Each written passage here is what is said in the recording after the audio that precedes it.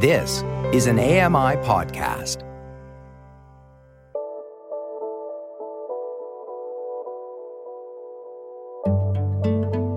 Welcome to Voices of the Walrus on AMI Audio, where professional readers give voice to articles from Canada's best general interest magazine. I'm your host, Roger Ashby. It took 30 years for the world to discover Beverly GlennCopeland. Is fame worth waiting for? Paul Berry reads, Late Bloom. This is a profile titled Late Bloom by Simon Lewson. When his big career break finally came, Beverly GlennCopeland was 73 years old and living in a state of financial uncertainty. Throughout his life, he'd been a classical vocalist, a touring musician, a recording artist, and a children's songwriter, but he'd lived in relative obscurity, and sometimes in poverty too. In the early 2010s, he and Elizabeth, his wife and creative partner, had a theater school in Miramichi, New Brunswick, where community members created musicals together, some based on folk tales or Celtic lore. But in 2015, the region suffered an economic downturn and the school closed. We had no idea what we were going to do, Elizabeth recalls. Then in 2016, GlennCopeland, who today goes by the name Glenn, got an email from a man he didn't know, Ryota Masuko, a record store owner in Niigata, Japan, who specializes in undiscovered music. Masuko wanted to buy copies of Keyboard Fantasies, an album Glenn had made in 1986 while living in Sprucedale, a village near the Muskoka region of Ontario. At the time, he had self-released Keyboard Fantasies with a run of 200 cassettes, of which he'd sold roughly 80. I don't know how anybody could have found out about it, Glenn says. I was just happy somebody wanted it. He sent Masuko a box of 30 tapes, and a week later, a box of 30 more. Masuko sold the cassettes in his store and uploaded clips to his website, an international hub for audiophiles. Soon, Glenn was sending tapes to the U.S. and the Netherlands, too. In 2017, he received another unexpected email, this time from Brandon Hokura, co-founder of the Seance Center, a label in Picton, Ontario. Together, Glenn and Hokura planned to reissue Keyboard Fantasies on vinyl and eventually on online platforms. In a moment of financial uncertainty, a lifeline had materialized. Since the re-release of Keyboard Fantasies in 2017, its tracks have been streamed over 1 million times. Listeners are drawn to the album for its heart-like warmth. Despite being made with dance club technologies, an Atari computer, a synthesizer, and a drum machine, the record feels liturgical, with repetitive motifs that mimic the rhythms of prayer. Keyboard Fantasies has an intimate sound, Masuko says, that made me feel Glenn's body temperature. Julia Hotler, a Los Angeles composer, is part of a cohort of leading musicians who are now avowed GlennCopeland fans. The list also includes Romy Madley Croft, co-lead singer of the indie band The XX, and Justin Vernon, the hip-hop producer and songwriter who records as Bon Iver. Hotler attributes Glenn's popularity to the way his songs convey hope. His music has a rare positivity, she says. It's not simply happy, but expansive and enveloping. Music that invites you to feel magic or wondrousness. I believe this is what young people want and need. Although beloved of DJs and fellow songwriters, Glenn is perhaps most revered today among queer and trans youth who consider him an elder. Though he knew he was male at age 3, Glenn lived the first 5 decades of his life as a woman. In the mid-1990s, however, he read Leslie Feinberg's Stone Butch Blues, a classic of queer fiction, which introduced him to the term trans. Finally, he had the language to describe himself. Both the art and the backstory have garnered Glenn international attention. Since 2018, he has embarked on 3 tours, 1 in Canada and 2 across Europe. In 2020, Keyboard Fantasies won a Polaris Heritage Prize, which honors classic Canadian albums by the likes of Joni Mitchell, Leonard Cohen, and Oscar Peterson. A new record, The Ones Ahead, Glenn's first in nearly 20 years, came out this summer. Unlike his others, it was released into a world full of people eager to hear it. Fame, of course, can be destabilizing at any age, but it's particularly dizzying when it arrives in what would normally be an artist's retirement years. For Glenn, however, it was somehow both expected and surprising. "I always knew I'd be famous posthumously," he says. "I didn't think I'd live to see it happen." Glenn was born Beverly Ann Glenn in 1944 to African-American parents in Philadelphia. His mother, an early childhood educator, was the first black woman to graduate from Penn State, and his father, an athlete and mathematician, would sit behind the piano for 5 hours a day, working through pieces by Bach and Chopin. Neither parent was particularly religious, but as a 10-year-old, Glenn attended a black church in his neighborhood. He soon decided that he disliked the preacher's oracular speaking style and fire and brimstone sermons, so his mother took him to Quaker meetings, which had an ecumenical approach to worship. "We sat in silence, which I appreciated," Glenn recalls. "There was no minister. When you felt moved to speak, you could get up and share your thoughts." In 1961, he commenced a degree in classical vocals at McGill University. He was the only black student in the music program at the time, and as far as he knew, the only out lesbian his peers in an all-girls dormitory had ever met. They feared and shunned him, and he boldly walked hand in hand with his girlfriend in the hallways. The assistant dean of women eventually tried to have him expelled, although the dean of women ultimately overrode the decision. When Glenn visited Philadelphia one summer, his parents took him to a doctor, who recommended that he be institutionalized and subjected to electroshock therapy. He fled out the door and into a phone booth. "In the directory, I ran my finger down a list of nearby doctors," Glenn says. "I stopped at one name in particular. I don't know why." He walked briskly to the man's clinic, with his parents following. The doctor took him into an office for a consultation and then emerged minutes later to explain to Glenn's parents that they'd been wrong to medicalize their child's sexuality. They backed off, allowing him to return to Montreal. He still remembers the soundscape of the city. One year in May, members of the Black Watch, a reserve infantry regiment of the Canadian Armed Forces, paraded past his McGill dormitory playing the bagpipes. When he heard the noise, a reedy melody combined with an Apian drone, he felt electrified. "I ran to the window," he says, "and started to weep."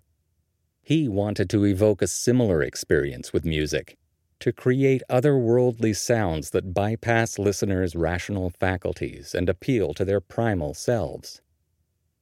In 1970, he added Copeland to his name, an homage to the American composer Aaron Copland, moved to Toronto, and joined the city's famously eclectic folk scene.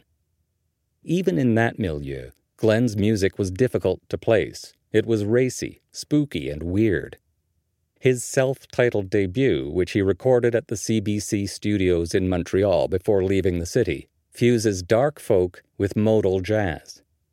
The most idiosyncratic track is Swords of Gold, a tale of devastation and loss, which sounds less like a folk song and more like an operatic work by Alban Berg, the master of creepy atonalism. His 1971 follow-up, also self-titled, features songs like Ghost House, a ballad about a character who dreams of an encounter with the spirit of an ex-lover, and Urzili, a 10-minute epic about desire and ecstasy, in which Glenn yodels and wails and strums violently on the muted strings of his guitar, turning it into a drum. Audiences didn't know what to make of these releases. The albums sold poorly, and the tastemakers of the era mostly ignored them.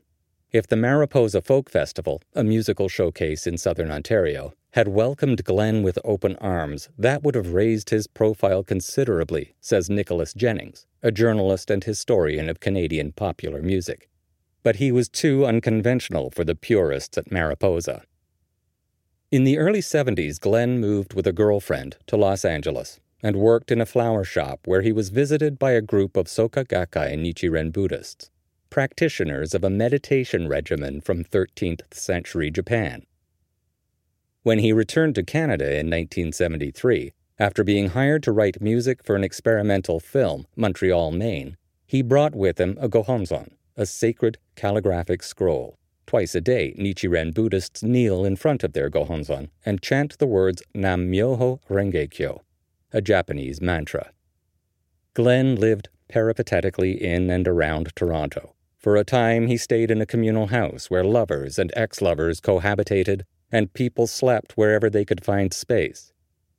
He made what money he could by road tripping around southern Ontario, playing lecture halls, outdoor festivals, coffee houses with low ceilings, community theaters with subpar PA systems, and swanky clubs with velvet curtains.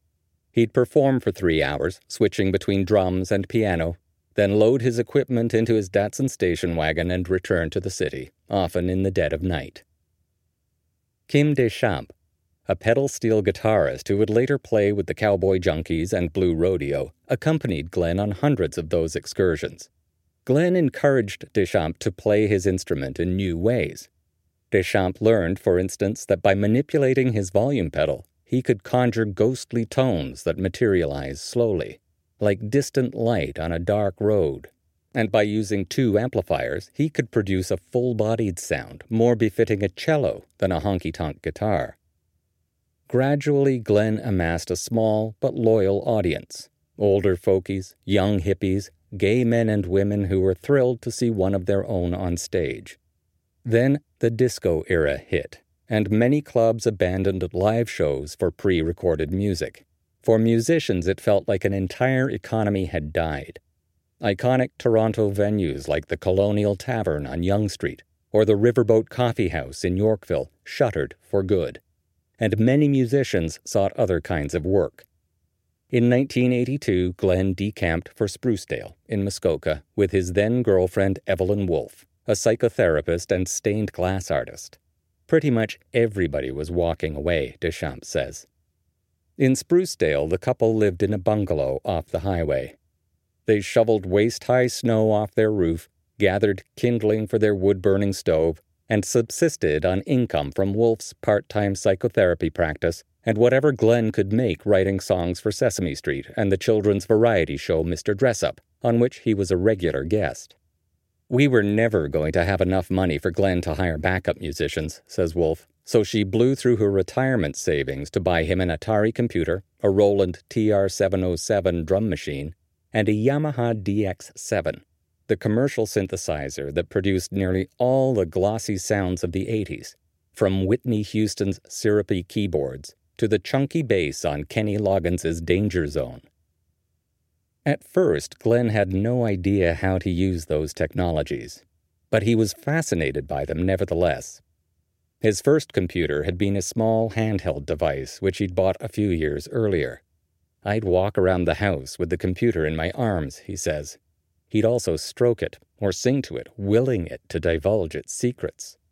The Atari was more user-friendly, though, and after years of solo experimentation, he experienced a kind of mind meld with the machine. In 1986, he began working feverishly from sundown to dawn.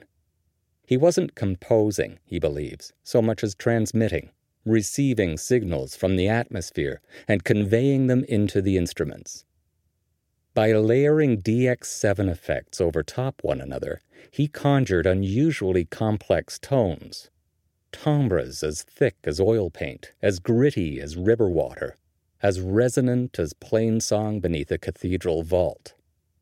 He wrote expansive songs in which long tones merge like stars colliding, and cacophonous songs which conjure a dense woodland with bird-like chimes above a rhythmic underbrush of bass and hi-hat. After months of round-the-clock labor, he emerged with keyboard fantasies. "The music came zooping out of me," he recalls. "Whenever I listen to it, I think, how the heck did I do any of that?" Last November, I drove to Glenn and Elizabeth's current home for the first of several visits. The house has an outdoor sugar shack and a basement recording studio. Wolf's stained glass art is scattered about. Glenn and Wolf broke up in the 90s, but they remain close. I arrived with a novel I wanted the couple to read, Marilynne Robinson's Gilead, which is narrated by an elderly preacher named John Ames. Like Glenn, Ames experiences a dramatic change late in life.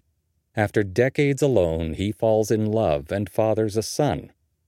He then finds himself wavering between elation over the wife and child he never thought he'd have, and regret, since he knows he won't live to see his boy grow up. The novel concludes with a haunting final sentence, "I'll pray, and then I'll sleep," which captures both Ames's gratitude and his acquiescence in the face of mortality. If his sleep turns out to be permanent, he'll die knowing he got more than he might have gotten, even if he didn't get all he now wants. Glenn is similarly equanimous. Recognition at any stage of life is a gift, he says. I'm not resentful that it happened late. I wasn't resentful when I thought it wouldn't happen in my lifetime at all. I found Glenn similar to Ames in another way. He's convinced that cosmic or supernatural forces are shaping his life. One incident in particular confirms his faith in Kismet. In the 90s, he cut ties with his mother, who couldn't accept that he was trans. I told her I'll never speak to you again, he says, and I hung up. A year later, he awoke with a powerful urge to make amends. But the phone rang before he could put in the call. My mother was on the other end, Glenn recalls. Her first words were, "Oh, my darling, please forgive me." When Keyboard Fantasies blew up in 2017, Glenn realized that he needed a touring band. Once again, serendipity stepped in. At the time, he was living in Sackville, New Brunswick, where Elizabeth was taking courses at Mount Allison University. That summer, he attended Sappyfest, the town's annual music festival, where he played his first gig in decades. While there, he walked by a tent where an R&B band was performing. The music was beautiful, he says, and I especially noticed the drummer, a woman in her 20s named Bianca Palmer. Palmer, as it turns out, had noticed Glenn too. After the show, she approached him to tell him she'd been moved deeply by his performance earlier in the day. She flung herself into my arms and began to cry on my shoulder, says Glenn.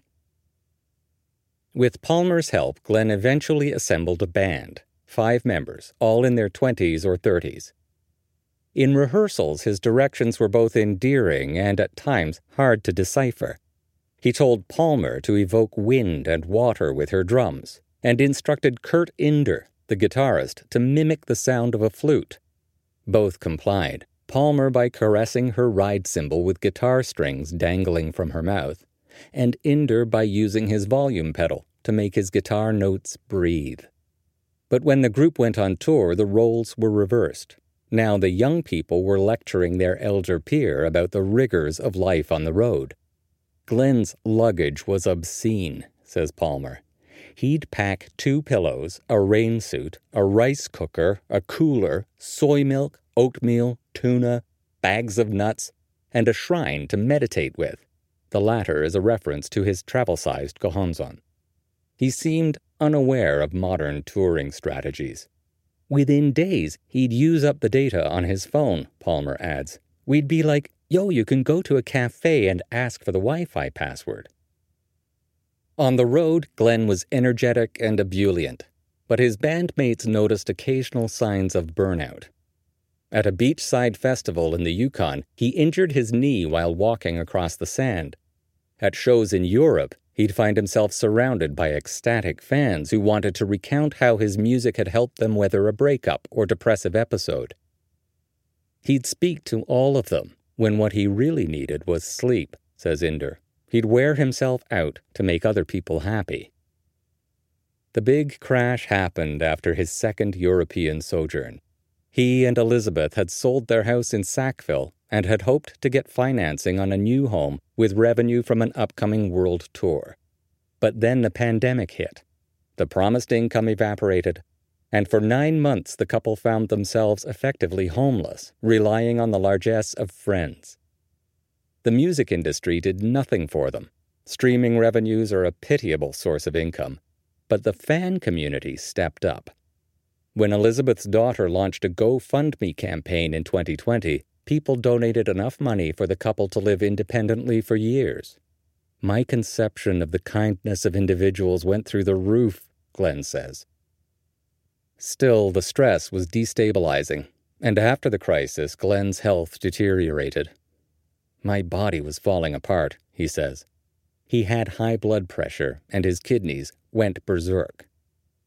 Once, he attempted to get out of bed and involuntarily fell back in. Elizabeth, a writer and arts educator, had to put her creative plans on hold to take care of her husband. She helped him through physio sessions, went with him to doctor's appointments, and got him on the medications he needed. In late 2021, despite his fragile health, he managed to record a new album. The Ones Ahead, which came out on July 28th, has a funky, energetic sound. While the earlier records sought to challenge or beguile listeners, the new one seeks to communicate clearly. There are songs about love, past and present. Prince Caspian's Dream revisits a love from half a century ago, and Harbor, Songs for Elizabeth, expresses Glenn's gratitude to his wife for the care that sustains him. Much of the album deals with climate change. Sometimes Glenn expresses optimism that a greener world will emerge after the present crisis abates. At other times, he exhorts listeners to do what they can to ensure these happy prognostications come true. The instrumentation is as eclectic as anything in his oeuvre, but the songs adhere to familiar conventions: 4-chord progressions, verse-chorus structures. The Ones Ahead is more impassioned than enigmatic. It's the kind of album you record when you have things left to say and limited time in which to say them. Typically, an album release is a prelude to a flurry of other activities: concerts, interviews, appearances at radio stations. This one, for now, will live mostly on streaming platforms and record players. "I'll never tour again," Glenn told me during an interview last winter. He's since changed his mind and now plans to perform in 5 cities this fall. The big international tour he was planning before the pandemic is still on hold. We tend to think of popular music as young people's music, but this isn't entirely true. In his book, The Late Voice, Richard Elliott, a musicologist at Newcastle University, discusses a cohort of artists with long careers: Mitchell, Cohen, Bob Dylan, who even at a young age seemed to possess a measure of gravitas, as if they understood the pain and sagacity of the generations that came before. In their 20s and 30s, these musicians can seem like walking contradictions, but when they reach their 70s, the incongruities disappear, giving them a new kind of star power. The voice comes into alignment with the persona, Elliott explains. Performers who once channeled the wisdom of their forebears now embody that wisdom themselves. But for older musicians, the industry is still inhospitable. While the internet is a hungry beast, it doesn't pay much for the music it consumes. Money comes from the touring circuit, which can wear a person out. Even affluent artists suffer on the road. Touring basically killed Prince, who reportedly became addicted to opiates after incurring performance-related injuries. We may live in a golden age of music. Never has so much been available for so little. But our relationship to musicians is profoundly selfish. We take more than we give. We offer a choice between destitution or life in a touring bus. Glenn isn't the only artist to find success late in life. In this respect, his peers include Rodriguez, the Detroit singer-songwriter, subject of the 2012 documentary Searching for Sugar Man, who retired from the music industry in 1971, only to learn 30 years later that he had a fan base in South Africa and Oceania. Nick Jones, the finger-picking guitarist from Essex, UK, whose 1980 record Penguin Eggs became a classic decades after a brain injury took him out of the music business. And Vashti Bunyan, a horse breeder and furniture restorer in rural Scotland, who in the 90s looked herself up on the internet and learned that Just Another Diamond Day, a folk album she'd recorded in 1970 on a horse and wagon trip she'd taken across the country, hadn't disappeared from the world as she'd thought it had. It is now a collector's item, worth thousands of dollars. These narratives are often framed as feel-good stories. After being ignored for a lifetime, an undiscovered artist finally gets their due. And yet none had the second acts they deserved. Rodriguez's late career shows were lackluster, and his comeback album never materialized. There's a video on YouTube from a rare concert that Jones gave in 2013 in the British Midlands, nearly 3 decades after his brain injury. On stage, without his guitar, Jones seems stiff and awkward, like an artist whose performance career is rapidly ending again, as indeed it was. After 35 years away from the music industry, Bunyan returned and recorded 2 additional albums, but her revival was short-lived. Following a grueling mixing and mastering session in 2012, she turned to an audio technician and exclaimed, "I'm never doing this again." She hasn't. Glenn, meanwhile, has learned that life as a world-renowned musician in the 21st century can be as precarious as that of an unknown performer in the 1970s. The home he and Elizabeth live in is temporary, and their bank accounts are running low. They have some ventures which may provide supplementary income. With a Canadian producer, they've filmed a pilot for a kids' TV show. They've written 5 musicals that they're shopping around, and they're hoping that vinyl sales of the new album, as well as resales of Glenn's older records, will provide a measure of short-term stability. But they can't count on it. Retirement is deeply attractive, but it's not in the cards, Elizabeth says. Glenn and I were talking about our end-of-life wishes the other day, and we acknowledged that we want to die at home. But where is that? Unless millions of dollars land in our laps, we will never have a permanent place to live. They have set up a Patreon page, in the hopes that somebody, perhaps a wealthy benefactor, may wish to reciprocate the legacy Glenn has bequeathed the world. It may be the best shot they have. Of course, fans' enthusiasm, while intangible, is a form of reciprocation too, and Glenn has always opted for gratitude over bitterness. His sense of wonderment was palpable when in November 2018 he delivered his greatest late-career performance at Le Guess Who, a festival in Utrecht, the Netherlands. In front of an enraptured audience, he played half of Keyboard Fantasies, as images of Wolf's stained glass art projected behind him. He bantered between songs, discussing his love for Elizabeth, for Soka Gakkai Nichiren Buddhism, and for his mother. He even played a Negro spiritual she'd sung to him when he was a kid. He couldn't always control his excitement. "This is amazing," he exclaimed repeatedly. He concluded the set with no other, a power ballad that explodes in stentorian pianos and vocal ululations. "I hear the ancients calling, calling, calling," he sang. "All the ancestors calling, come home." When the show ended, the bandmates went their own way for the evening. Bianca Palmer and Nick Girardo, the saxophonist, were too giddy to wind down, so they went to a free jazz concert instead. Carly Howell, the bassist, spent much of the night exploring the Utrecht venue, a musical multiplex with a black box theater and a Chicago-style blues club. Jeremy Costello, the keyboardist, remembers eating salad from a garbage can and dancing at a house music show. Kurt Inder returned to the hotel early and helped Glenn to his room. "I was rolling his suitcase," says Inder. He was exhausted. Glenn's Gohonzon was waiting for him in his suite. He prayed, and then he slept.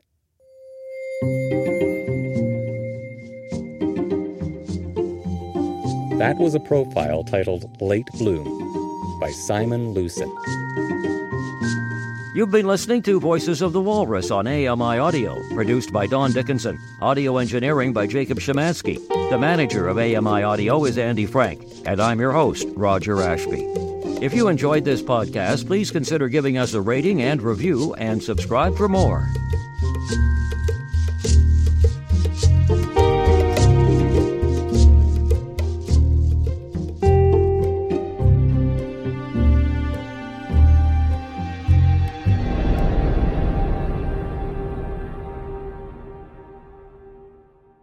Hi, I'm Stephen Scott. Join me every day for Double Tap. It's a show where we occasionally talk about technology for blind and partially sighted people. You'll find us wherever you get your podcasts.